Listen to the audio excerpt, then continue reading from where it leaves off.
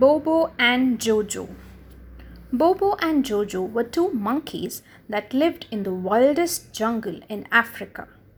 They were twin brothers.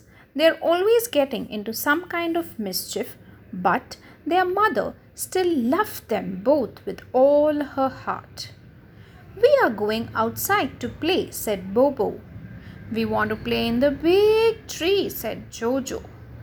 "Be careful on that tree," said Mother. "You know what happened the last time you were on it."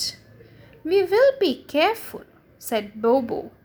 "You better be," said Mother. "I don't want Bobo to get hurt," said Jojo. "So we will be careful."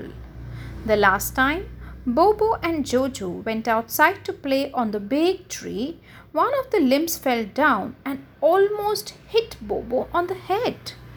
It missed his head, but it did hurt his baby toe, and it was very painful for Bobo to walk on. "I don't want to hurt my baby toe again," said Bobo. "Good," said Mother.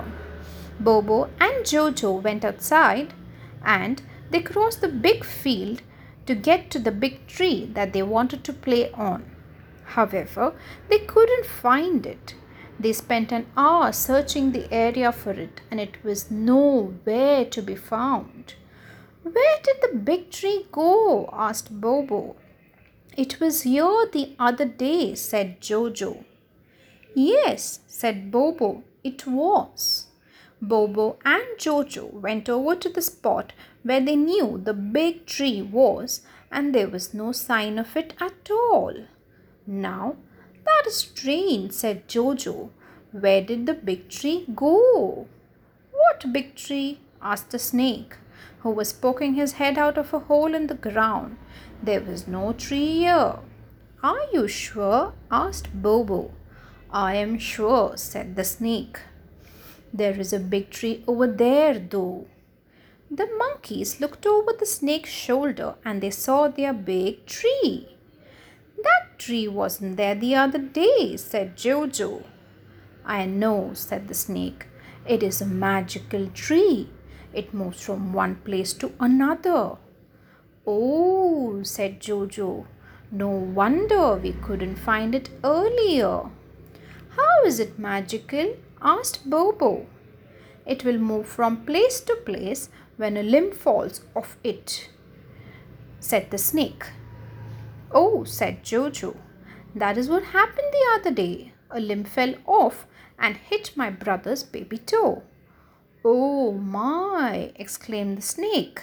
"I'm sorry to hear that, but did you know that you are now the new king?" "What?" asked Bobo.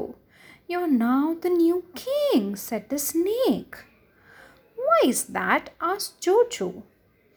"If a limb of that tree falls onto someone's baby toe," said the snake, "it makes them the new king." "That is wonderful," said Bobo. "Yes," said Jojo, "it is wonderful. I am so happy for you." "Thank you," said Bobo. "I will be the best king ever." "I know you will be," said Jojo. Bobo and Jojo went home and Mother was waiting for them at the door. "Did you two get into any mischief today?" asked Mother sternly. "No," said Bobo. "You're actually looking at the new king." "Are you serious?" asked Mother. "How can that be?" "That tree limb that hit me on the baby toe the other day turned out to be from a magical tree," said Bobo.